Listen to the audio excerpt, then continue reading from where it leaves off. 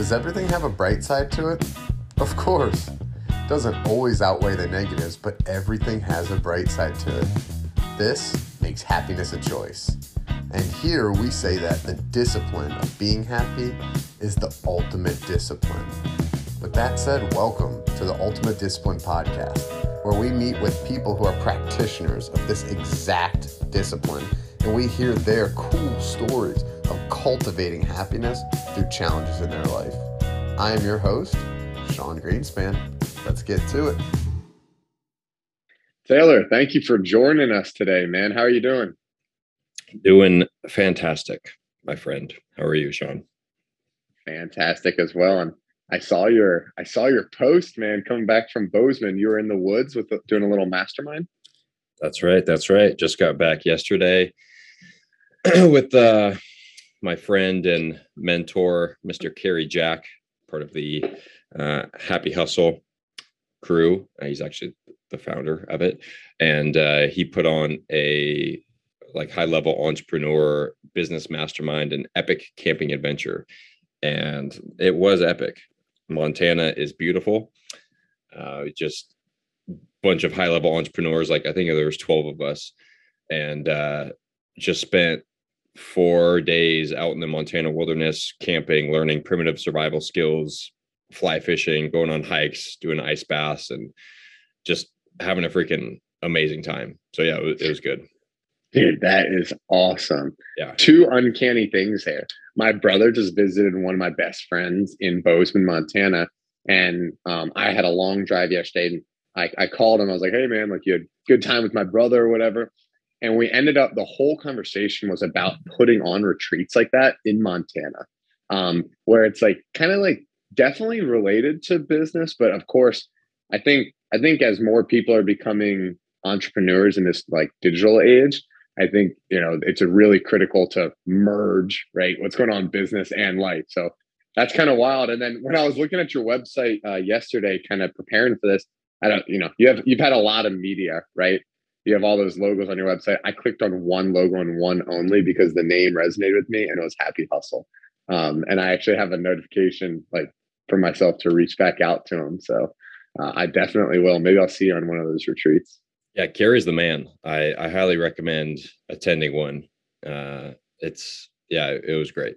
And he's going to do one a quarter, he said, and they're all going to be slightly different. He's going to do a ski snowboard trip in the winter. He's planning on taking a crew to Alaska. That's going to be an intense one.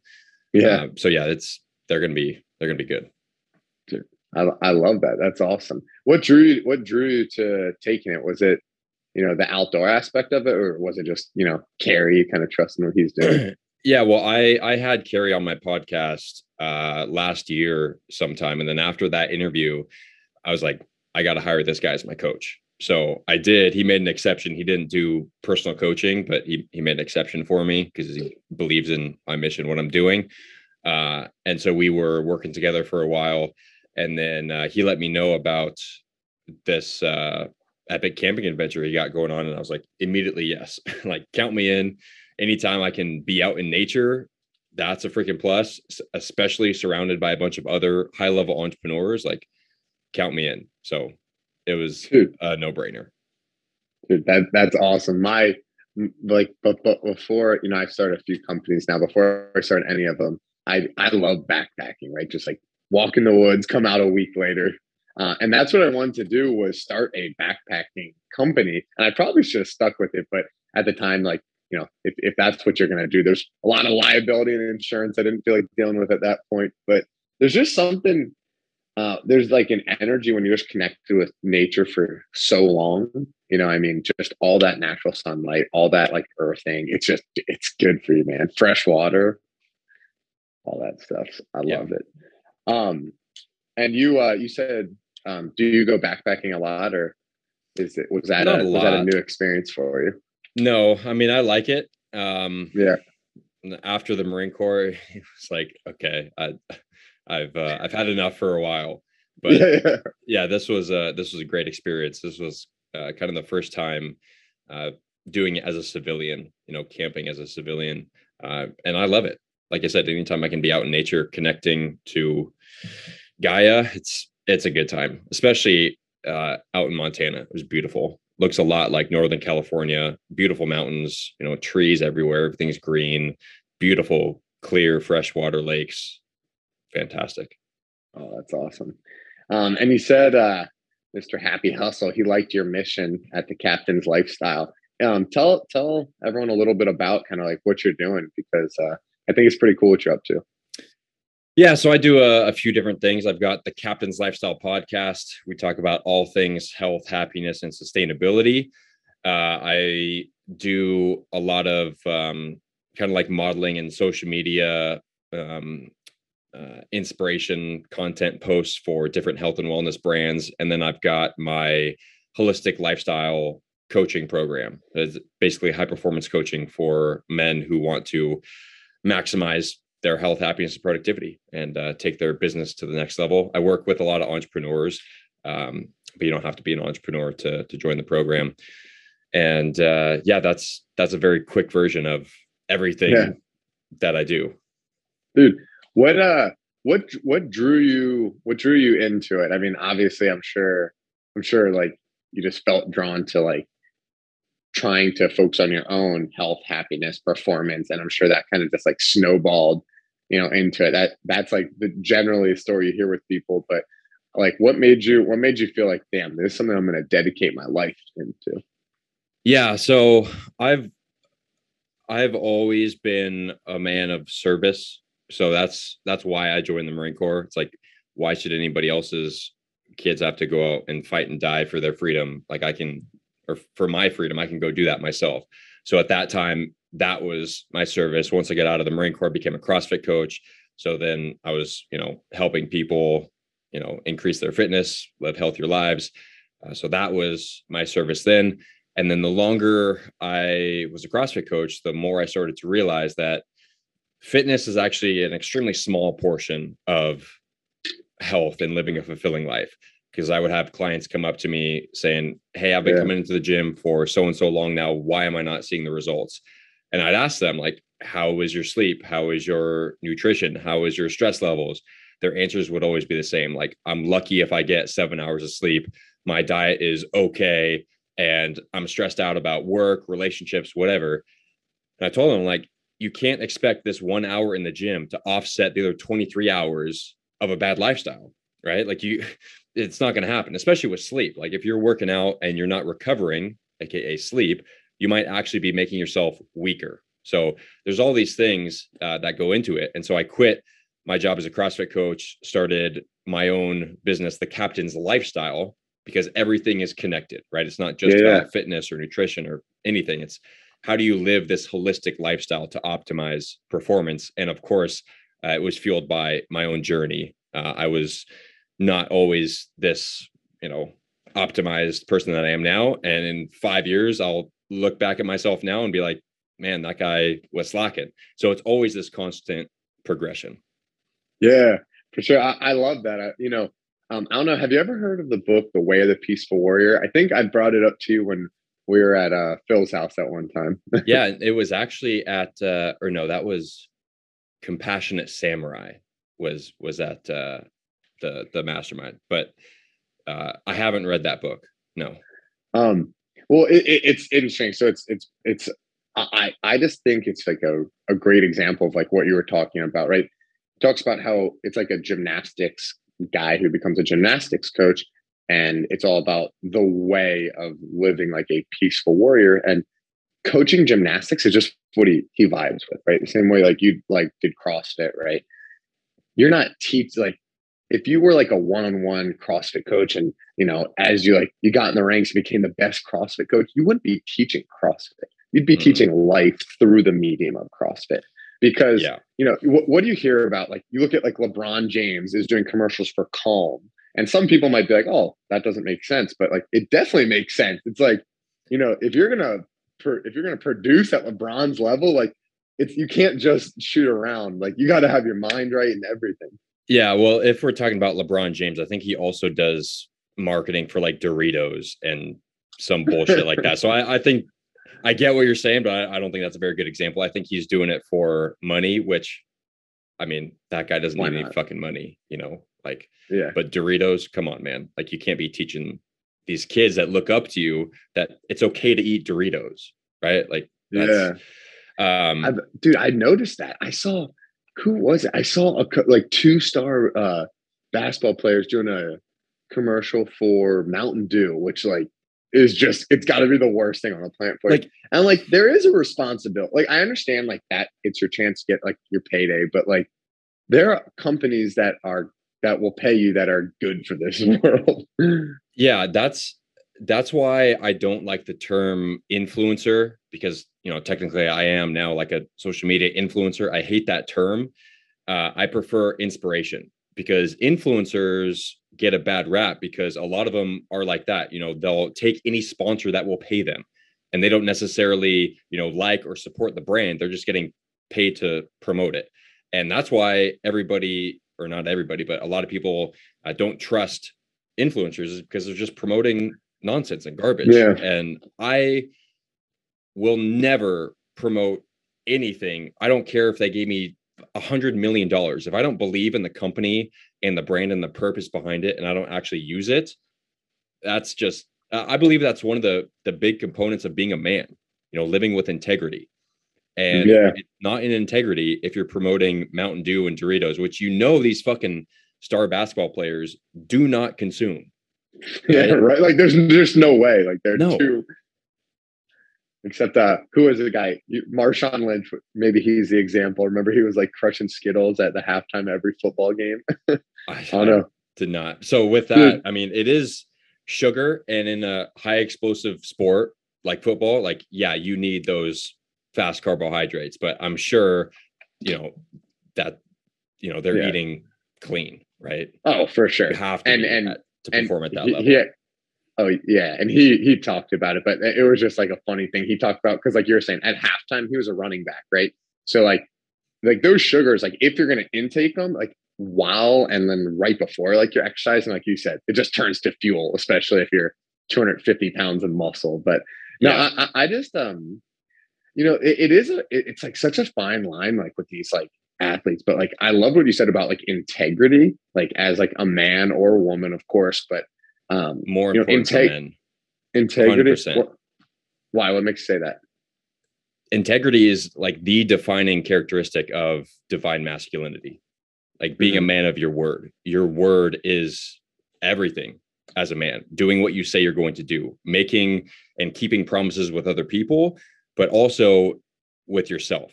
Like if you say you're going to wake up tomorrow at 5 a.m. and go to the gym, and then 5 a.m. comes and you hit snooze and you say, fuck it, that is not living in integrity. You're lowering your masculinity, right? So as a man, you need to do what you say you're going to do regardless. Like if you make a promise, keep that promise. And of course, there are circumstances that come up where it may be, you know, sometimes impossible, you know, planes get delayed or whatever, to keep your promises. If that happens, apologize sincerely to the other person and explain kind of what's happening. And I believe we've gotten so lackadaisical with that as men in society. They kind of brush it off. It's like, oh yeah, it's whatever. It's not whatever. Like, do what the fuck you say you're going to do. Yeah, dude, it's really interesting you say. I want to come back to the man like woman thing there, but I do think we got lackadaisical about it, and I think this is part to blame. The fact that like we're always connected, you know, like Taylor, like I'll let you know, like I've had people that like 30 seconds before we're supposed to hop on the podcast shoot me a quick text. Oh, dude, can't make it. Like, let's hit it another time. Honestly, it's not that, like, trust me, I understand you're busy and I genuinely appreciate you taking the time to join. It's not that like, oh, he should be on my podcast, she should be on my podcast, but it's like, dude, like I plan my fucking day around this. Like you did too. Like get on the podcast. And then if you can't, like you said, here's a huge thing. And this is where ego plays such a big role in our life. And I've struggled with it. And it's something that I'm trying to become more aware of. But if something doesn't happen, it's like, hey, Taylor, like, I know I told you I was going to do this. I can't. I'm sorry. You know, like, can we do it another time? Like try to like remedy it. Right. Like, I think that's critically important too. But the ego makes you want to like deflect onto other people or not take responsibility. Mm-hmm. Yeah, that's what I said about apologizing sincerely. That's if you do break a promise or can't actually fulfill one of your commitments, the apology is crucial, because if not, then you're just subtracting from the other person's emotional bank account. But going back to what you said about the devices, that was one of the main things that I took away from this Montana mastermind. Is all these other high level entrepreneurs there, we did an exercise to basically find out what category a lot of people are struggling with, and almost everybody there said that one of their lowest points, there was like 10 alignments. It's Carrie's thing. It's called soul mapping. We don't have to go into all of them, but one of them is disconnecting digitally. And that's what almost every single high performing entrepreneur said that they were struggling with most, was like screen time and putting down their devices and not being distracted by every email and every notification. So me as a high performance coach, I'm now going to be changing my marketing strategy, and it's going to be a lot focused on that exact thing, like setting time for yourself, turning off notifications, keeping your phone on airplane mode, setting specific blocks of time to where you check email and not being controlled by what I call OPP, or other people's problems or priorities. That's every text message, every notification, every ding. You're constantly getting sucked in to whether it's scrolling or checking emails, one for a lot of people. So it is a big issue. Yeah, dude, it really is. And it's funny. So Matt, who you met, down at VCon, I'm sorry, you knew Matt before, but so I'm doing a 9-day trek in Washington State, and he's huge on social, and that's what he does full time. I was like, Matt, you're not gonna have service for a week and a half, and he was like, well, and it was really funny because he's gonna be fine with it, but his first reaction was like, well, we'll get like a little service, right? I'm like, no chance. Like, we're doing the Wonderland Trail, so it's a circumnavigation around Mount Rainier. It's like 98 miles. Yeah, it's gonna be sweet. I can let you know. I think we might have a spot or two left. It's gonna be a fun one, and I just knew that's new for him. And then he looked at that as like an exciting challenge. And it was cool to hear. But I think, it's pretty obvious that our environment dictates our behavior. Hopefully hopefully the more we become mindful and aware, we can, overcome that. But it's a major influence, and just little things right. I haven't seen my girlfriend in 2 weeks, came back last night. The phone was up in my room charging 6 hours straight last night. I was like, let's go take a walk. Let's cook dinner. Because if it's in my pocket, I'm not at that level of awareness. If it buzzes, I'm going to look at it. And then I don't have to act, but then I look at it and I'm like, I already know the answer to this email. Let me just get right back to him. Oh, and then I have this other email. Oh, that one's a quick one. Takes and then you down the rabbit hole. You're sucked in for sure. And then also you're getting the EMFs from the phone, so it's a double whammy. You're getting distracted and you're getting the oxidative stress from the cell phone. Yeah, talk about that a little bit. Yeah, so EMFs, it stands for electromagnetic fields, and it's emitted from all electronic devices. 5G, Wi-Fi, Bluetooth, any cell phone signal. Microwave radiation is a big one. And they cause oxidative stress in the body. And that leads to a whole host of issues, some that you'll notice immediately, and then some that develop chronically, meaning over time. So this is things like brain fog, fatigue, headaches, tinnitus, even, which is a ringing in the ears, trouble sleeping, inflammation, and then more chronic issues like Alzheimer's, dementia, and even cancer, things like that. And then if you keep your phone in your pocket, for guys especially, it affects sperm count and sperm quality, can decrease your testosterone. So that's why I've got this little Aries sticker on the back of mine, and then this Wave Block sticker. Both of these help protect me against EMFs. And then I also wear this necklace that helps protect against EMFs too. And then every time my phone is in my pocket, it's on airplane mode, which dramatically reduces the amount of EMFs that you're exposed to. That's awesome. I appreciate that. I wasn't aware of that at all. Mm-hmm. And it's some things, it's funny. I always go back and forth. One of the themes that I've kind of come across on this podcast is about being like a practitioner versus a student, and I don't think that they're mutually exclusive at all. I think they obviously are best when you're together, but there's just something that like I think everyone, at least I feel it internally, like I didn't know anything about like EMFs, but like you just know like too much time in front of a screen, you don't feel optimal. No. So you could feel distracted, which is addicting, a very addicting feeling. That's why television and social media are strong. But like you definitely don't feel optimal. You're not like the most alive version of yourself, happy. No. So that yeah. And that's what I do as a high performance coach is, working with entrepreneurs primarily. It's not like I can tell them to, stop working, just spend all day outside, which would be optimal, right? But there's ways to hack everything. So I told the guys at the mastermind, because a lot of them were struggling with health and productivity as well. And I think a lot of just people in general don't do a lot of these habits, like go to the gym or eat healthy or whatever, because they think it's too complicated or it takes too much work. When in reality, it's pretty simple once you understand some of these concepts. And there's ways to hack everything.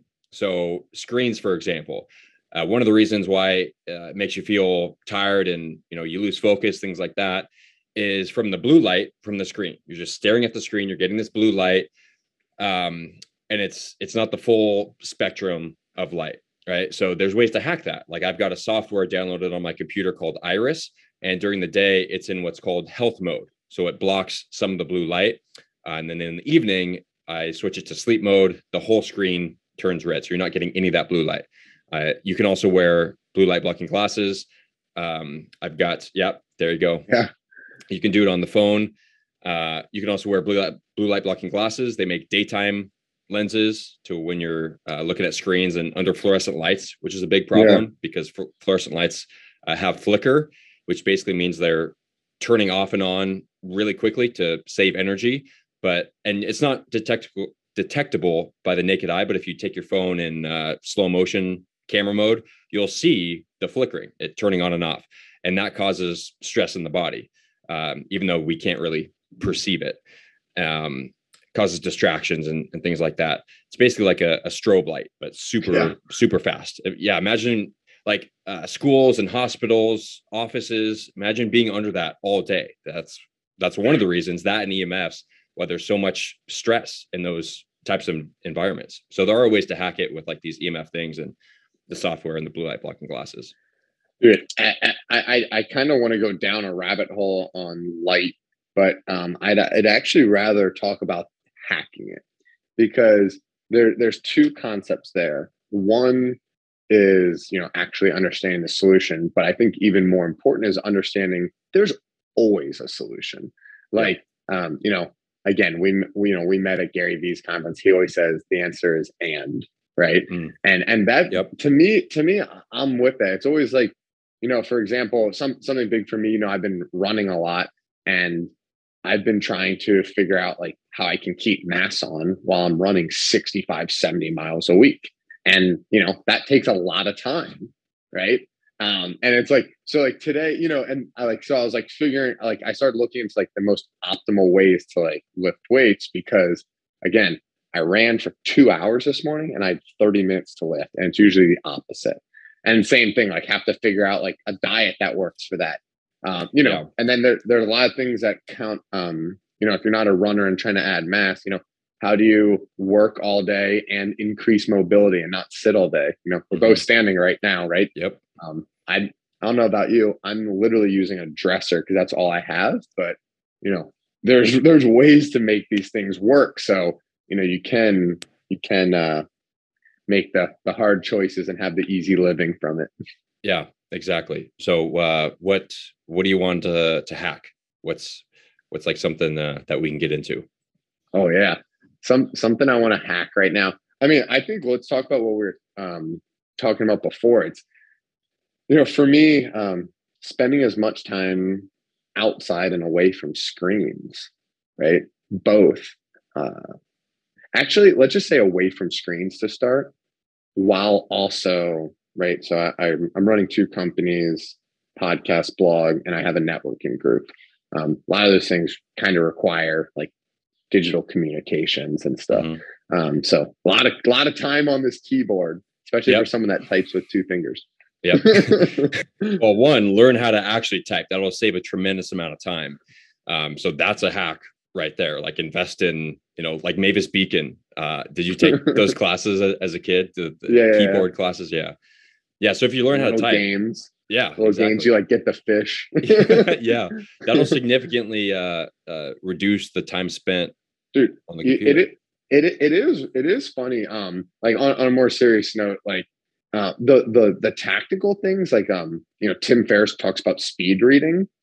People might think like, oh, I don't like need to read fast. It's like you spend a lot. Like if you want to read a lot, like being able to read and comprehend a book in half the time is very valuable.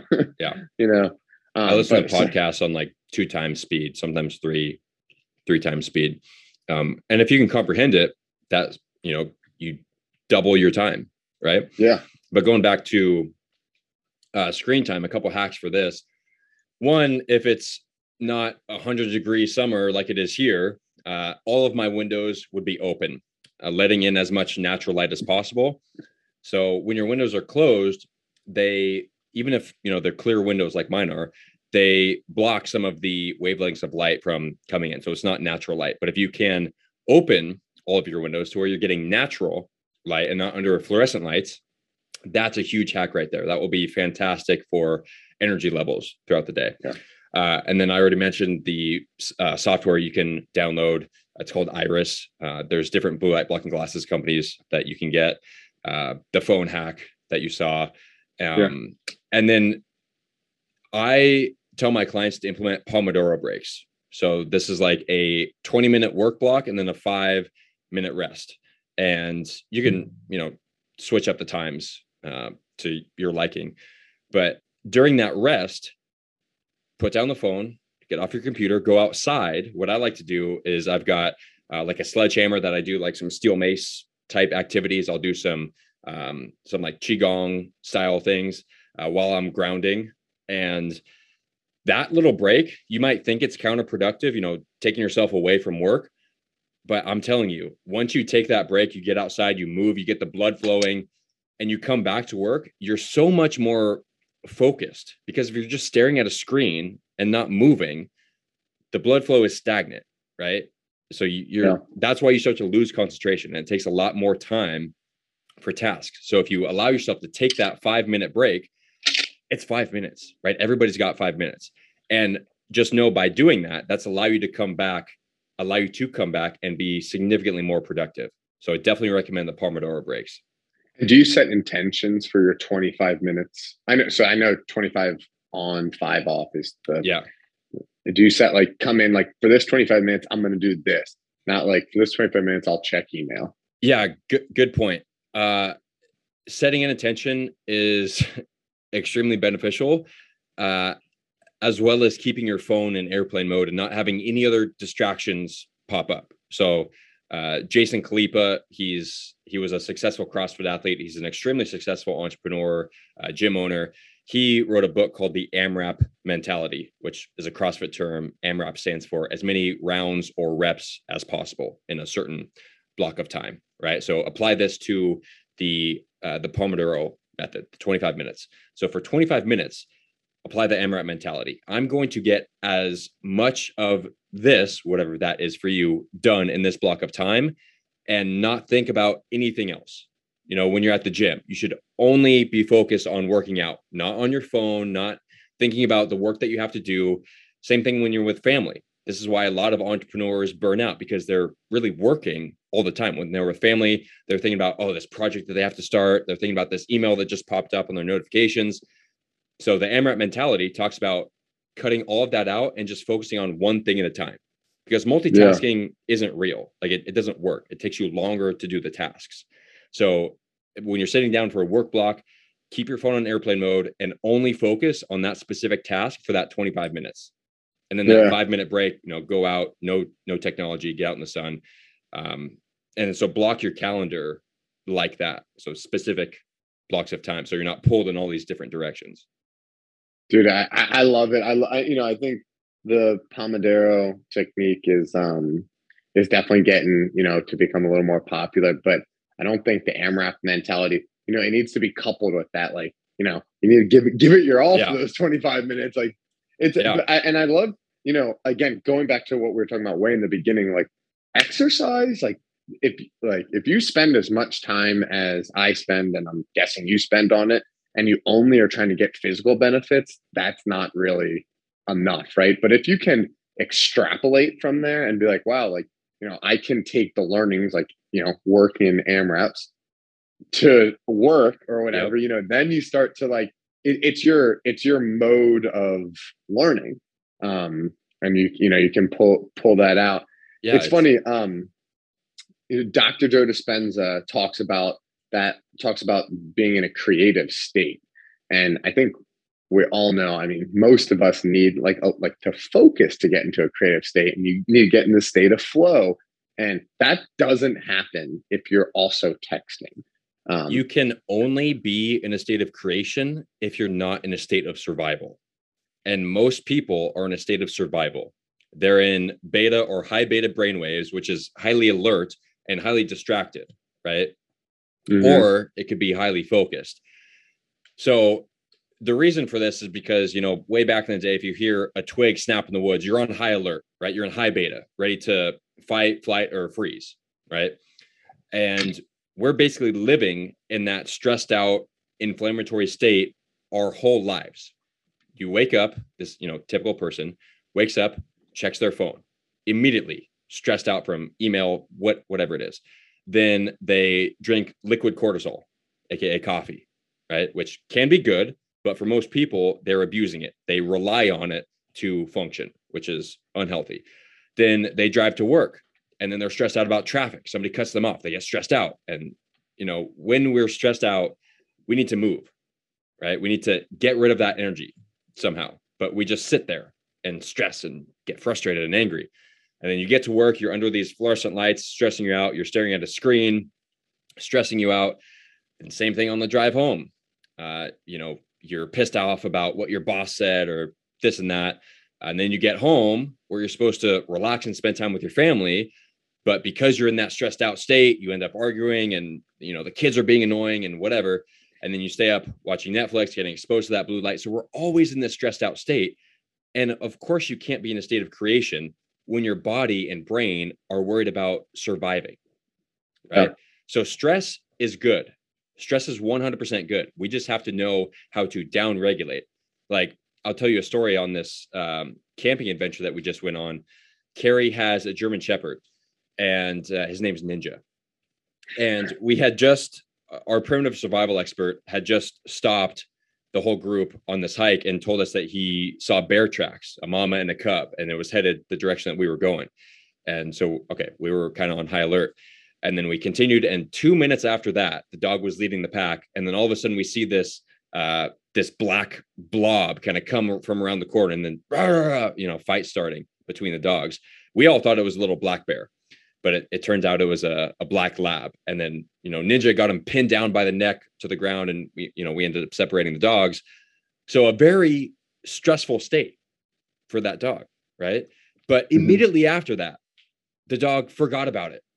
He was on, happy and, just living his life, exploring. And we as humans don't do that, right? A stressful situation happens. Somebody cuts you off in traffic, you get a bad text, and then we let that ruin the whole rest of our day because we're just thinking about it constantly. So we need to learn how to have that stress response, and then breathe and forget about it. Let it go. Let it flow, man. Yeah. I like how you breathe to like exemplify like what that's like. The breath is just, that's it. It's powerful. That's one of the most important things we can learn is breath work. It's like sunlight, mindset, and breath work are like the most important aspects of a quality of life. And when I mean breath work, I don't mean just breathing. Everybody knows how to breathe, obviously. I mean, learning how to breathe for different states. So nasal breathing, this is like the basics. Close your damn mouth.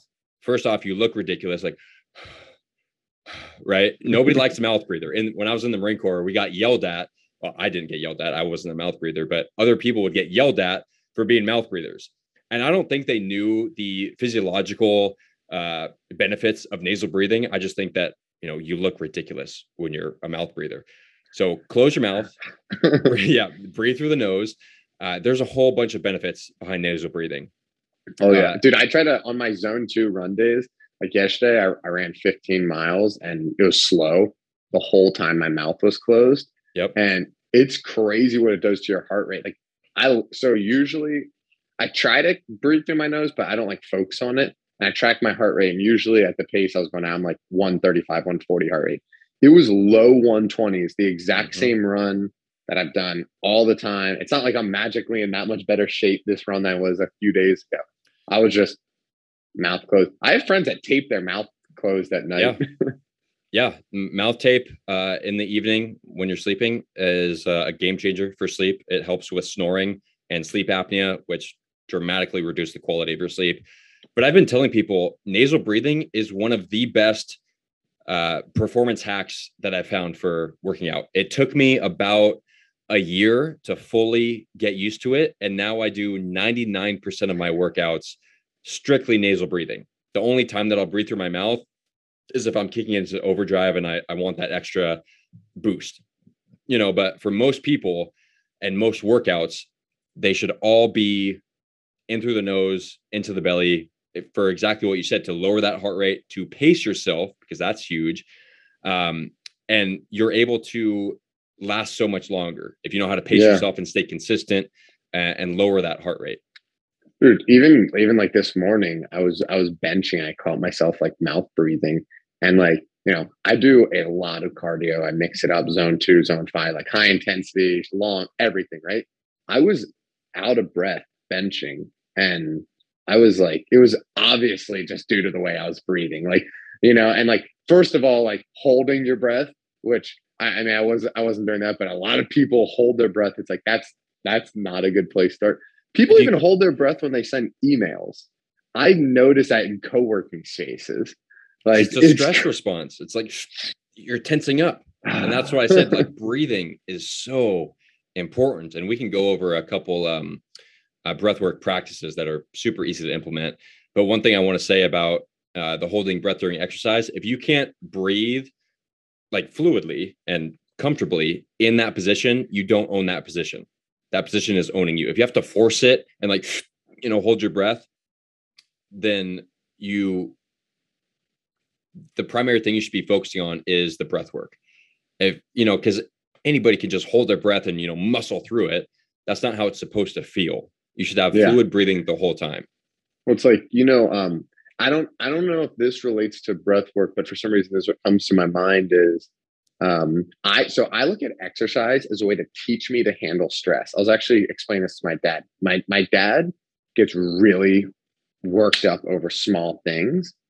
And I was trying to explain to him that he can train himself not to, right? And to his generation, that's definitely not something most people hear. So I was trying to go very basic, for example, exercise. I put myself under stress, good stress, but under stress. And I'm telling myself cool, I'm power cleaning or whatever. I'm exhausted, but I'm going to go 1 rep more while maintaining form and breath and everything. And you're teaching yourself, here's stress, here's how to handle it. And I realized, it's called hormesis. What? It's called hormesis. When what's that? It's like a positive stress on the body, as long as you don't overdo it. So that's what happens. A lot of people overdo exercise and then it becomes a bad stress. Or a hormetic stressor is when you get a positive benefit from these stressors, like sunlight, for example, is fantastic for you. If you stay out all day and you get burnt, that's negative. Same thing with cold exposure. A short amount of time is fantastic. If you stay in there for an hour, you might die unless you're Wim Hof. Same thing with fasting is a hormetic stressor. If you fast for too long, you'll die. Right. So all these things in moderation, as long as you know how to use them properly, are fantastic hormetic stressors that in the moment they're stressful, but then once you come out of that and you recover, you increase your resilience and are able to go harder, faster, longer the next time. And that's what it comes. Increasing your resilience is a great way to say it. I appreciate that because you don't know what's going to come. you have no idea the next like stressor that's going to come into your life. You try to control it, but I think instead of trying to control every aspect of life, you'd have a better chance controlling yourself in the way that you're going to react and handle, stress. And kind of where I was going with that was I was asking him, I said, Dad, just do something small, like stretch, like put yourself in an uncomfortable position because he's not flexible. And he went to go stretch, and this was his face. And I'm like, dude, like settle down, yep. and it got me thinking. So like recently something I've been trying to do, like when I do hill sprints or lunges, is keep like a calm, almost like happy face. I probably look like a psychopath at the gym, but Good. like calm, like relaxed face. And now that I'm like reliving it in my head, it does affect my breathing. Right? Yep. It makes me breathe through my nose. But, you think about it with stretching, right? Of course, with stretching, you shouldn't be like, but like, some people probably think that with like sprinting or whatever, but that's not the case at all. That's a huge performance boost as well, especially if you're in a competition, which should comprise roughly 10% of your total training time. The problem, especially in the CrossFit world, and I was guilty of this for a long time, and this is why one of the reasons why CrossFit gets a bad rap is because every single workout, most people are competing. They're trying to go heavier, harder, faster than the next guy, right? And it's a competition every single day. That should not be like that. Competition should comprise about 10% of your training time. And then when you are in a competition, not necessarily a competition, but if you're just trying to beat your personal best or racing somebody else, whatever, having that calm, almost happy face, like you mentioned, is a huge hack, because the other person's going to look over to you and they're taxed. They're like mouth breathing, tired. And then they look over at you and see you nasal breathing, just fucking chilling. That's like a decrease in morale. And they're like, fuck, like I can't keep up. And then they're going to get in that negative feedback loop in their head. And that's going to allow you to keep pushing. So 100% huge hack there. Oh, dude. Yeah. I love that. It's just, it was just so funny to think about, like watching his face when he was stretching. But you said, what'd you say? 10% of your workout should be roughly, yeah. And that's like 90 to 100% maximal heart rate, like just fucking going all out. Sprints, PRs, things like that. Yeah. 2-3 times a month. Yeah, roughly. Yeah. And then the majority of your training time should be spent training, which is, 70 to 80% heart rate, no mouth breathing. This should be all nasal breathing. And you're focused on form and consistency and not burning yourself out. And then the other part of your workouts should be focused on practice, which is extremely low heart rate, just going over the skills, dialing in the basics, things like that. And you're talking, obviously, I know you're using round numbers because it sounds like you're talking generally about just like training. You're not talking about CrossFit, right? Just like kind of all training. Yeah, it applies to everything. Yeah. And I got this from, I believe this was Ben Bergeron, who's one of the top CrossFit coaches. I believe I got those numbers from him. And going back to coaching, this is kind of how I got started in this realm of holistic health after I broke my ankle, which there's a whole crazy story behind that. But I started listening to podcasts. And one of the podcasts I listened to was Chasing Excellence by Ben Bergeron. And he is like one of the number one CrossFit coaches. And he, like you said, he doesn't really, of course he coaches CrossFit, but his main focus is mindset and building character and understanding your why and all these other things. Because once, if you become a better person, you're going to become a better athlete. But most people just focus on killing themselves in training and then neglect everything else. And of course, that's how you burn out. Yeah, man. It's crazy. It could be a lot of things, right? It could be ego. It could be, like trying to like cover up. Mostly ego. Dude. So listen to this like conundrum, because it's not, I know you're not saying it's easy. I'm not either. Like, so me and Matt were down in Miami. I have an ultra marathon coming up in 11 days. And he has a marathon. He's trying to do like a sub 3-hour marathon. So like, we're like, all right, we're here 3 days together. Let's run together. And we're on a pretty similar program. So we kind of like chatted before and made like a little 3-day plan that fits both our workouts. First one was, 8 miles at a good pace. The next day was kind of like a sprint speed workout. The next one was 7 to 10 miles, easy pace. Like we call it rate of perceived effort. Just should be below like a 3, like just chilling. Because with running, like, if you're in like really good, endurance cardiovascular shape, like just keeping a nice 125 heart rate should feel like a day at the beach. All nasal breathing. Yeah. No huffing and puffing. Nothing.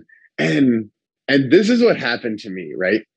Part of it was like I was with my boy Matt, like, and I was try like, to keep up with him. Well, no, we were running, and like the last 2 miles, I looked at him and I was like, yo, I'm straight. Like we should kick it for the last 2 miles. And it's funny because he's working with his coach now on not ego running, because of course I should feel straight. Like today was the easy day. Like in the grand scheme, like today was a day, it was really like just like active recovery, right? Yep.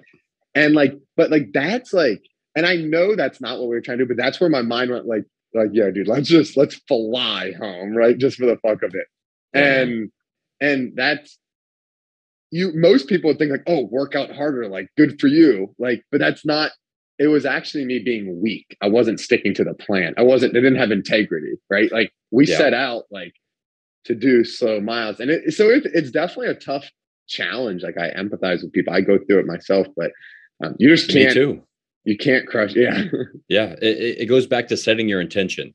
And once you start to let go of the ego, it becomes a whole lot easier. Once you stop caring what other people are thinking about you or if they're judging you, and then also once you stop comparing yourself to other people, that's when you can start to let go of the ego and not worry about running faster than the next guy or lifting more weight than this guy, and just focus on you. And if your intention for that day is active recovery and staying in that low heart rate, your ego is going to want to have you push, which can be good at sometimes. But if your intention for that day was active recovery, like you said, you're actually doing yourself a disservice, right? Yeah. And I know this. It is difficult to stick to those slower paces. Yeah.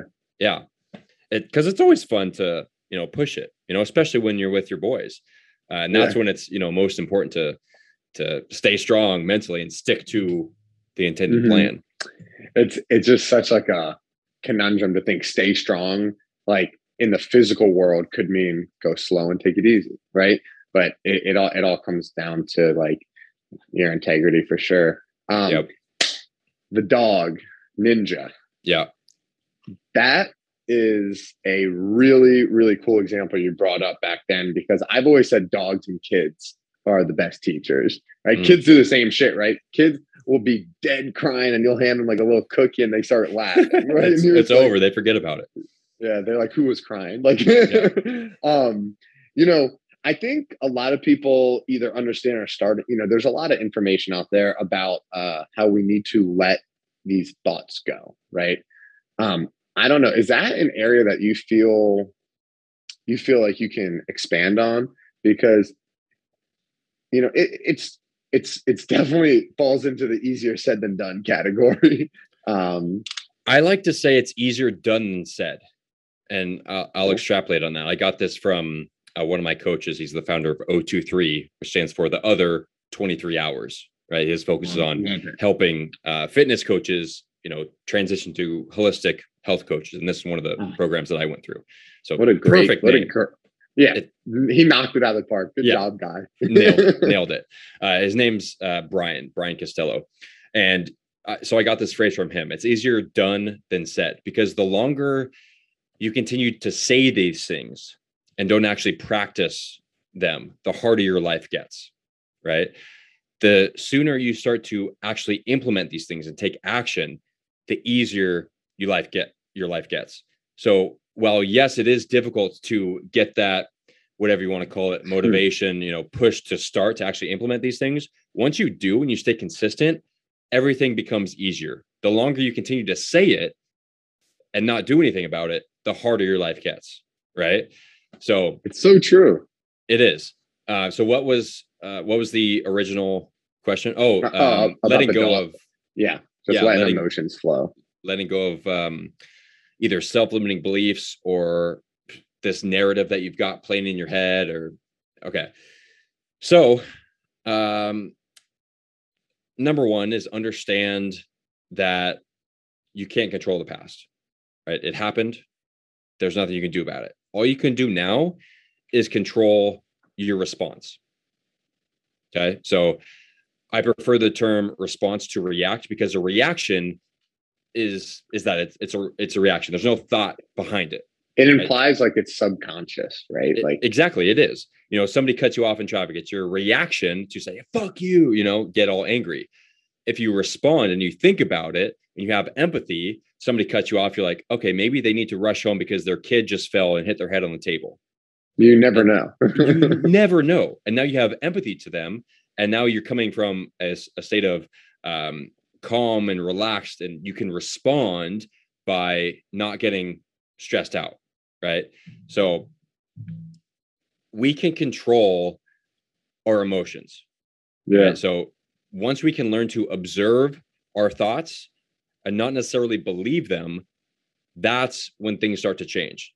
What happens with a lot of people, myself up until very recently included, would have thoughts and feelings and emotions, and we would just automatically go with that. We're like, okay, I think this, therefore it must be true.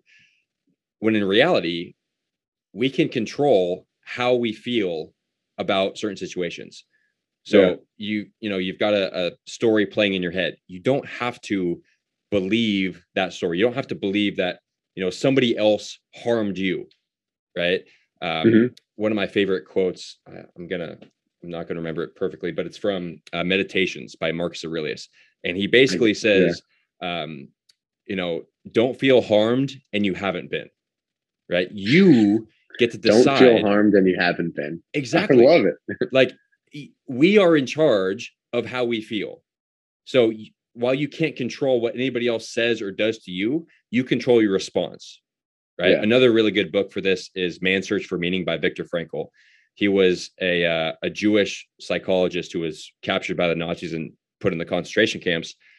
And the whole book is about everything can be taken from a man except his ability to respond, right? Like, they had everything taken away from them. They had nothing. Even their family members were killed and tortured. It's horrible. And in a time like that, where you literally have seemingly nothing, you can still choose how you respond, right? So that's the one thing that the Nazis could ever take away, is his ability to respond and stay positive. It is a choice. And the example that you said of someone getting like cut off in traffic, right? Maybe that person is rushing home, right? Or, I think I read in Gary Vee's recent book, 12 and a half, he was talking about like a really close friend of his, when his business was small, stole $250,000 from him. And they called him and said, this person stole $250,000. We need to fire him right away. And he was like, I forget the guy's name. He's like, oh, who, Mike? And he's like, let me call Mike. And he called Mike. He said, Mike, how are you doing? Yeah. Like, and he found out that the guy was addicted to pain pills. Yeah. And like, he's like, I would rather not have $250,000 than be addicted to pain pills. So I feel bad for him. That doesn't excuse him for what he did. He needs to be held responsible, but it's a completely different, way that you react. I'm sure you're familiar. Have you heard the story of the Chinese farmer? I love that story. Dude, that is like the money, that is just money right there.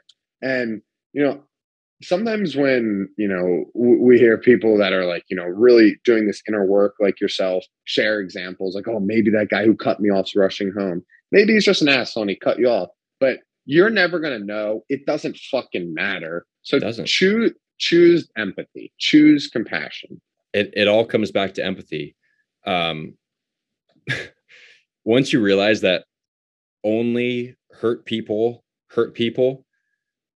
then you can have compassion and empathy towards these people. Like, I get a ton of, seemingly negative comments on Instagram or TikTok. And I used to, let that get to me. Right. But now it's like, I get one of those comments and I genuinely feel bad for that person. And sometimes I'll message them privately. I don't usually respond to the comments. I don't like calling people out. I'll send them a message privately. And it's like, hey man, I hope everything's all right. If you need any help or anything, feel free to talk to me. Sending you love, right? Something along those lines. And a lot of times that flips their paradigm. A lot of times they apologize. They're like, oh fuck yeah, you're right. Like I was being a dick. I didn't mean that. Because I was there. I used to be that person who would leave these, hateful or, trolling comments on posts. And then once you realize that, yeah, hurt people, you can come at it from a place of compassion instead of arguing and going back and forth, which never does any good. No, hurt people. No, it's true. It's funny. And I feel like a metronome going back to that book about the way of the peaceful warrior. But sometimes when I hear things that just like relate to other things so much, he talks about the people that are hardest to love need it the most. Ooh, and it's true. And it's a very similar example. They get jumped in an alley, and like when the guy's getting jumped, he goes, "Hey, do you want my watch?" He's like, "You're clearly in need of money. Like, do you want my watch? It's worth a lot of money. You can sell it." Now, you don't need to go to that extreme, but you see what I'm saying? He's like, it just, I think more than even giving him the watch, it's like, it completely shifts this around that like love is the answer.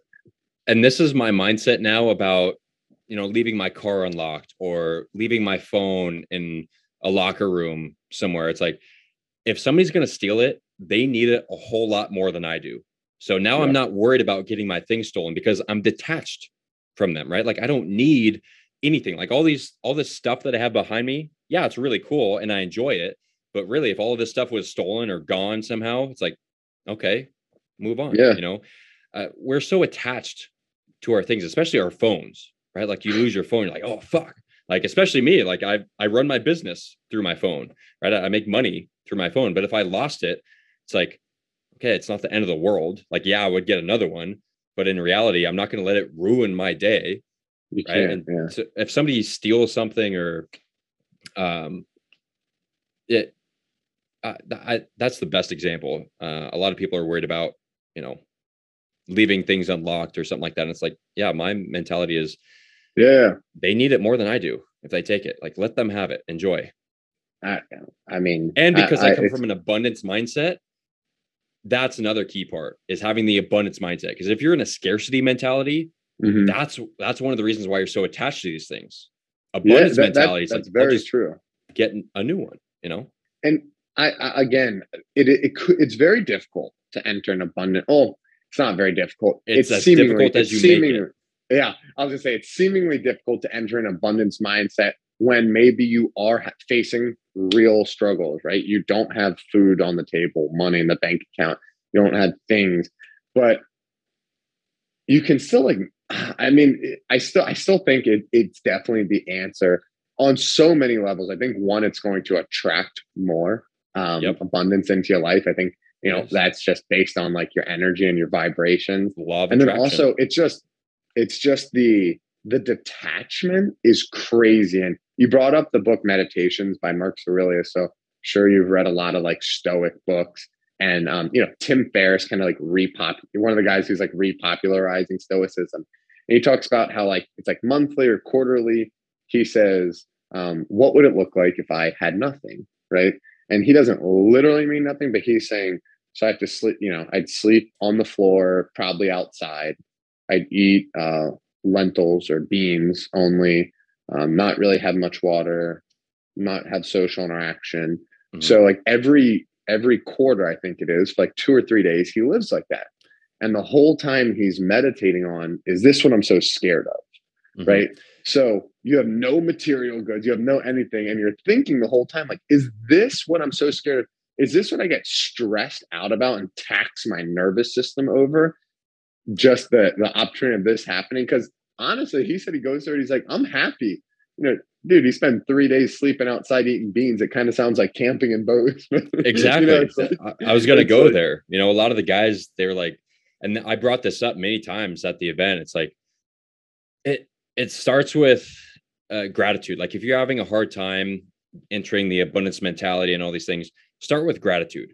Be grateful for what you have, because especially when we're out in the wilderness, like we realize real quick that we miss our bed, we miss our climate controlled houses, right? You can turn on the air whenever the temperature is not to your liking. We take all these things for granted because we're so used to them. right? But if you come from a place of gratitude and don't forget the things that you have, 6 billion people would kill for what you listening right now have, right? If you have a phone that you're listening to this on, and if you have a house with clean running water, and you have a fridge stocked full of fresh food, and you have a comfortable bed, like, be grateful for that, because a lot of people don't have those things. And if you're listening to this, with somebody else's phone and you literally have nothing, be grateful for the people around you, for your family, for whatever it is that you have. Be grateful for that thing. We, especially in Western society, we lose touch with all these things, and then we start complaining about, oh, at Starbucks they put fucking almond milk instead of soy milk in my latte, and it's line's taking too long, and it's like, dude, people complain about it's that fucking shit. crazy. It's but yeah, going back to the thing you said about, let's complain about how people complain. yeah. I'm in. I'm in. Let's fucking do it. But seriously, complaining does nobody any good, right? No, it doesn't change the useful. situation. It just keeps you in this negative feedback loop, and you keep getting stressed out. And trust me, I used to be there in the Marine Corps. Every other sentence out of my mouth was fuck this, fuck that, fuck you. Like, I was in a stressed out state all the time, and it sucked, right? I had sleep problems. I had inflammation. It was not good. And once you can stop complaining, come from a place of gratitude, detach yourself from material objects, everything gets a lot better. But what gratitude, having an attitude of gratitude.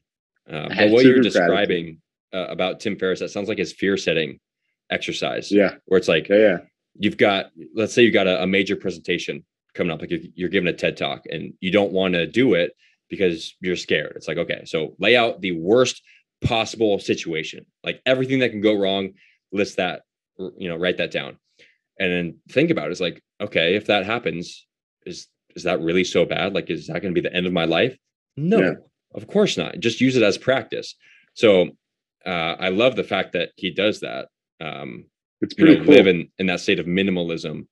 And Gary Vee talks about this too. He says that he frequently pictures like his parents and family being dead, right? So coming from that place of detachment, like, okay, what if this actually does happen, and feel those feelings. And once you can see that and then know that you'll be okay on the other side, that's a huge step in the right direction. So many people are afraid of death, either for themselves or other people. And they're living in a constant state of fear and stress. Yeah. And it's tough. And I think what this looks like in a real world scenario, whether you're doing Gary Vee's, doing Tim Ferriss, whatever, it's getting quiet and intentional. It's writing in a journal, it's sitting and meditating, taking a walk. It's just getting quiet, getting that time away from your phone. And, it's really interesting because we get up here a lot. And like you were saying, just do it.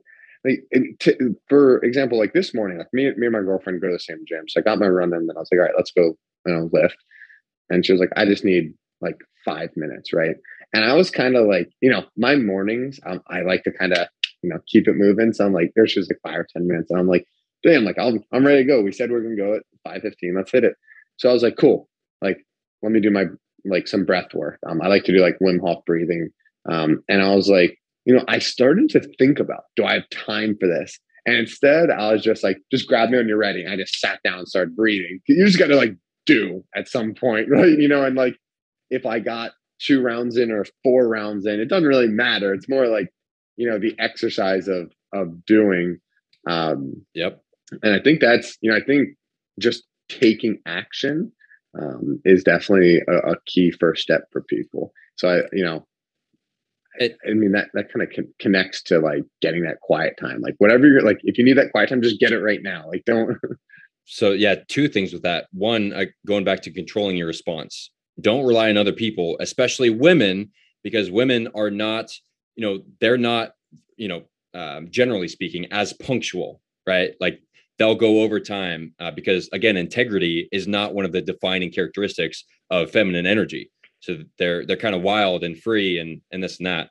And so if a girl says they're going to be ready at 5, like, don't 100% count on that, right? And then don't get frustrated if they're late. You control your responses. So that's fantastic. Like, she was running late. You sat down, did a couple rounds of breath work. Imagine the opposite of that. Like, imagine you just getting so stressed out, like, oh, we're supposed to be there at this time. Let's go. Let's go. One, that hurts your relationship because now she's pissed off. And then 2, you're now all stressed out and inflamed, and you're going into a workout, and that's going to affect your workout. Right. So always controlling your response and not letting anybody else, any outside circumstance dictate how you feel or how you live your life. So always it comes back to controlling the response. Let me hear a little bit about inflammation. And I know inflammation is something that we could talk. It's like central to almost all diseases. But, every single chronic disease stems from inflammation. It's crazy. When I think about inflammation, and I think about like remedies for it. For me, I think decreasing stress through breathing, mental exercises, getting away from technology. And I think of course, exercise, eating right. I think just alkalinity in general. But yeah, I want to hear a little bit about, you just brought it up a lot. Some of maybe key things to look out for or practice. Mm-hmm. Reducing stress, 100%. And there's, a bunch of different ways to reduce stress. Breath work is, one of the, if not the most important ways to do that. So, different types of nasal breathing, like box breathing, 4 count in, 4 count hold, 4 count exhale, 4 count hold, 4-7-8 breathing, 4 count inhale, 7 count hold, 8 count exhale. The longer you prolong the exhale, the more down regulating that is. Yeah. Again, that's understanding mindset and controlling your feelings and emotions. That's a little bit of a different rabbit hole we could go down. And then, supplementing with magnesium is the best supplement for reducing stress. Ashwagandha is also fantastic. So there's, supplements you can take. And then for inflammation, grounding is, I would say that, and breath work are like the most important things you can do to reduce inflammation. And by grounding, you mean touching the earth? Bare feet to the earth, or like right below me, I've got my grounding mat. So again, there's ways to hack everything. I've got a grounding mat that plugs into a grounded outlet. So it's like I'm barefoot in the earth, even though I'm in my house. Grounding significantly reduces inflammation because throughout the day, especially when you're exposed to like EMFs that cause oxidative stress, we're racking up positive ions in the body, which are inflammatory. And the earth is negatively charged. And because we are electric beings, the moment it is almost instantaneous. So the moment we step onto the earth, we're releasing those positive ions and gaining negative electrons. That reduces inflammation and stress. Exactly. So that's a huge component. Curcumin is a fantastic supplement for reducing inflammation. Cod liver oil, another fantastic one. Any sort of antioxidants, like that's why I'm snacking on these blueberries here. But yeah, those are the main ways to reduce inflammation. And, grounding is free. Go stand outside barefoot. Right. Reduce EMFs, simple hack that you just, wear a necklace or put a sticker on your phone. Curcumin is a super cheap supplement. Cod liver oil is good for many different things, not only inflammation reducing, but also brain health. Your brain is like 65% DHA, which is cod liver oil. It's got vitamins A, E, and D. So cod liver oil is like a staple supplement. That and magnesium are 2 that I recommend everybody take. Yeah, I love it. I want to ask a question here because I want to tell you where I come from with like looking at health and wellness. And I love educating myself and learning the X's and O's. What I mean about the X's and O's is that, you need this much sleep to recover, right? You need these nutrients to perform optimally. I think the X factor, this is completely my opinion, over everything is mindset. And what I mean by that is I think if your relationship with food is, in a very healthy, intuitive manner, that is more important than what you eat, the timing you eat, anything. If your relationship with, whatever the fuck, right? Like I'm not talking about diet. I'm talking just on a very general scale, like this overwhelming, like optimistic, gratitude driven mindset, where with a open heart trumps everything when it comes to wellness. And Yep. I don't have anything but an experience that backs that up. Now, a lot of people talk about this, right? This isn't Sean's new idea. Yeah. But I want to know what you think, because it's a question I really want to unpack with people that do have a sophisticated routine, right? You're saying eating blueberries for antioxidants. I got my grounding mat. And don't get me wrong, I'm standing right now. I'm actually mobilizing my ankle, right? But like I've been doing ankle exercises kind of like this whole time. Like I'm drinking water with like greens in it. So I'm on I'm on both bandwagons. But what are your thoughts about just like mindset, like clearly either saying on top or like the foundation? Yeah, that's actually the very first thing that I cover in my coaching program, because like you said, it's half your coaching program, right? It is the most important thing. Like mindset and understanding how our language, both internal and external, literally shapes our entire reality. Yep. It is the most important thing. And we can go into a few cool studies about this. You mentioned diet. They did a study where they gave two groups of people like hamburgers and milkshakes. And they told one group that, this is the typical fast food hamburger, like extremely fattening, bad oils, like low quality protein. The milkshake is just full of sugar and, it's fattening and bad for you, right? Then they told the other group that this is a very nutritious grass-fed burger, gluten-free bun, all organic produce. The milkshake is made with, 100% grass-fed milk, and it's low in sugar and all those things. The group that they told, and both were, the exact same hamburger and milkshake.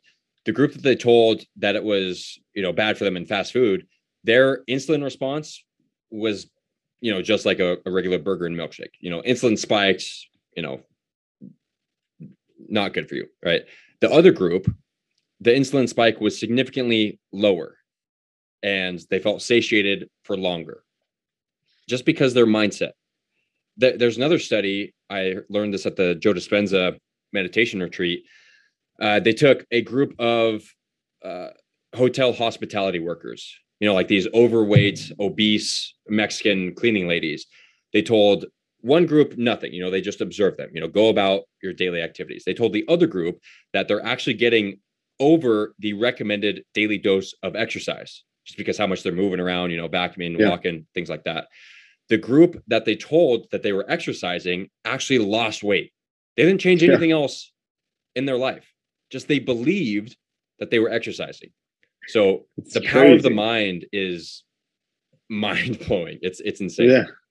Your body adapts. And one of the things that I come back to that just like really makes me think about this is, so me, Matt, and Jason, he's another one of our buddies. We're all like pretty serious runners, and we have pretty different diets. We're all, generally speaking, the same size, between 190, 205. Right now, all very low body fat. And we eat very different. I'd say Matt eats pretty balanced. He does intermittent fasting. We all eat lots of whole foods. I would say Matt be more in the middle. Jason exercises more than all of us by a landslide. 3 to 6 hour runs, 7 days a week, plus weightlifting. Like absolutely insane. For breakfast, he has 3 eggs, no oil, no bread, nothing. 3 eggs. For lunch, he has lettuce with a little olive oil. For dinner, he has lettuce with chicken breast. Now, the amount that he exercises and the amount that he eats, you probably think he looks like this. You wish you were as jacked as him. He is 205, ripped, looks like a middle linebacker. And he's just like, I just kind of think like that's all the food you need. And he's like, I really just believe that people don't need as much food as they think. And like, I've just believed that forever. And I'm like, and now I'm on the way other scale. So like, I generally make like a 60-ounce smoothie and drink both in the morning, and that just starts. And I just start crushing food till the end of the day, and I eat healthy. And my mindset has always been that like maybe I'm lucky or something, but like my body just knows how to turn food to fuel. So it doesn't matter how much I eat, it just turns it into muscle or energy. And that's what always got me thinking about it was like, and I would say like I am significantly like leaner. Like you would think me and Jason have the opposite diets. I mean, it is just crazy to watch him eat lettuce and then go seriously run like 28 miles in the mountains. And you know, like there's no volume to that study, but I'm just so close to it. That's what always got me thinking about like mindset over everything. And then healing too, man. I think like with injuries, healing, I mean, I think your mind, like if you perceive that you just are a resilient person, your body just figures out how to make that thought true in the physical world. Like it's like, oh, cool. Like we're resilient. We don't have knee problems anymore. That is exactly how it works. And I was flabbergasted at what I learned at the Joe Dispenza event, but like he's got case study after case study of, you know, people healing themselves from cancer with thought alone, people healing themselves from, you know, multiple sclerosis and all these fucking illnesses and diseases simply by the power of the mind. And he actually has like healing meditations to where, you know, you meditate and, you know, you're listening to him talk about, you know, increasing your resiliency and having your inner army, you know, fight whatever it is. And truly, what you believe shapes your reality. So if you believe that the world is negative and everyone's out to get you, and you know, it's such a bad place filled with bad people, that's what you're going to find more of. It's called the reticular activating system. What you're seeking, you find more of, right? So you can do the opposite, right? Like the common example I always give is if you're going to buy a new car, right? Say you're buying a white BMW, then all of a sudden you are out and about and you start spotting all these white BMWs. It's not that all of a sudden there's more white BMWs out in town. It's that you're now noticing them because that's what you're looking for. So you can apply the same concepts to positive things and, you know, good people and things like that. So if you believe that the world is a loving place filled with amazing people all doing their best and that, you know, everything's going to work out, that's what you're going to find more of. And it's literally just based on your beliefs. So I'm down with that. You know, like I believe that so much. And even like the littlest things, right? Like, let's say, I don't know, like, let's say you're in a relationship with someone and they do something, you can look at that little thing that they do, right? Maybe it's they cook you dinner. You can look at that and be like, I've literally been married to this person for 10 years. They know that's not like my favorite dish. Or it's like, wow, like they took time and energy out of their day to think about me and make me dinner. And it's such like a little nuance, but like it's crazy. And I want to ask you, what do you think gets in people's way of having that thought? Because that's the key right there. Like understanding what gets in people's way. I think the obvious overall answer is like awareness and people just living in the subconscious. But I don't know if you've thought about that at all. Yeah, they're trapped in the matrix, right? They're programmed by programming, right? That's why TV shows are called programs. They're programming your mind. Same thing with social media, depending on which accounts you follow. If you follow accounts that you know, you're constantly envious or judging the other person, or you follow inflammatory, you know, news articles, of course you're going to find more negative things and have this negative mindset. Same thing, become addicted to that. Exactly. Same thing with your environment and your surroundings. You know, if the people around you are negative and always complaining, of course that's going to be your natural state. So the first step, like you mentioned, is becoming aware of it. And then second is controlling your environment, both digitally and externally. So stop hanging out with people who make you feel like shit. Stop hanging out with people who gossip about other people. Stop hanging out with people who only talk about the news.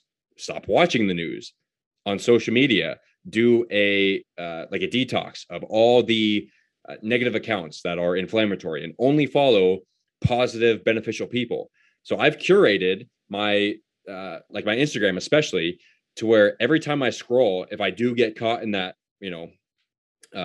distracted scrolling loop, at least I'm learning something, right? Because I'm only following positive people who can teach me something. So control your environment. First, become aware of it, that you're in that pattern, then control your environment and, start filling it with more positive, beneficial people. Dude, that's the perfect thing to end on, because, sometimes I listen to podcasts that fall into this self-help world, and, it's like, you're like, oh man, like, what do I do? Okay, magnesium, like, I got to take magnesium, and, everyone's going to pick something that vibes with them. But like overall, I think if you can win up here, everything else will take care of itself. And that's what running is for me. Like, I saw your face when I was like, I'm running 70 miles a week. You're probably thinking like, that's not like the optimal way to exercise. And like, I'm aware, but like for me, man, every single run's the exact same. No shirt, getting maximum sunlight, definitely no phone. When I say I run like 15 miles, my buddies joke with me. It's all a guess. Like, I mean, I kind of feel like I guess well because I've been running for a while, but like, I just go 2 hours or whatever. Yeah. I don't even know how long generally. But you got to just find something that lets you, get into that mindset. Taylor, I appreciate you, man. And I don't just appreciate you taking the time for this. I appreciate all the time you took to work on yourself and spread it with others, because now you're able to come to a platform like this and like your podcast and Instagram and share it with people. So it truly is service. So I'm glad you have fun doing it, because I see it on your face, but I also appreciate it, man. Yeah, man. Appreciate you having me on. Oh, of course, man. Be good. Until next time, for sure.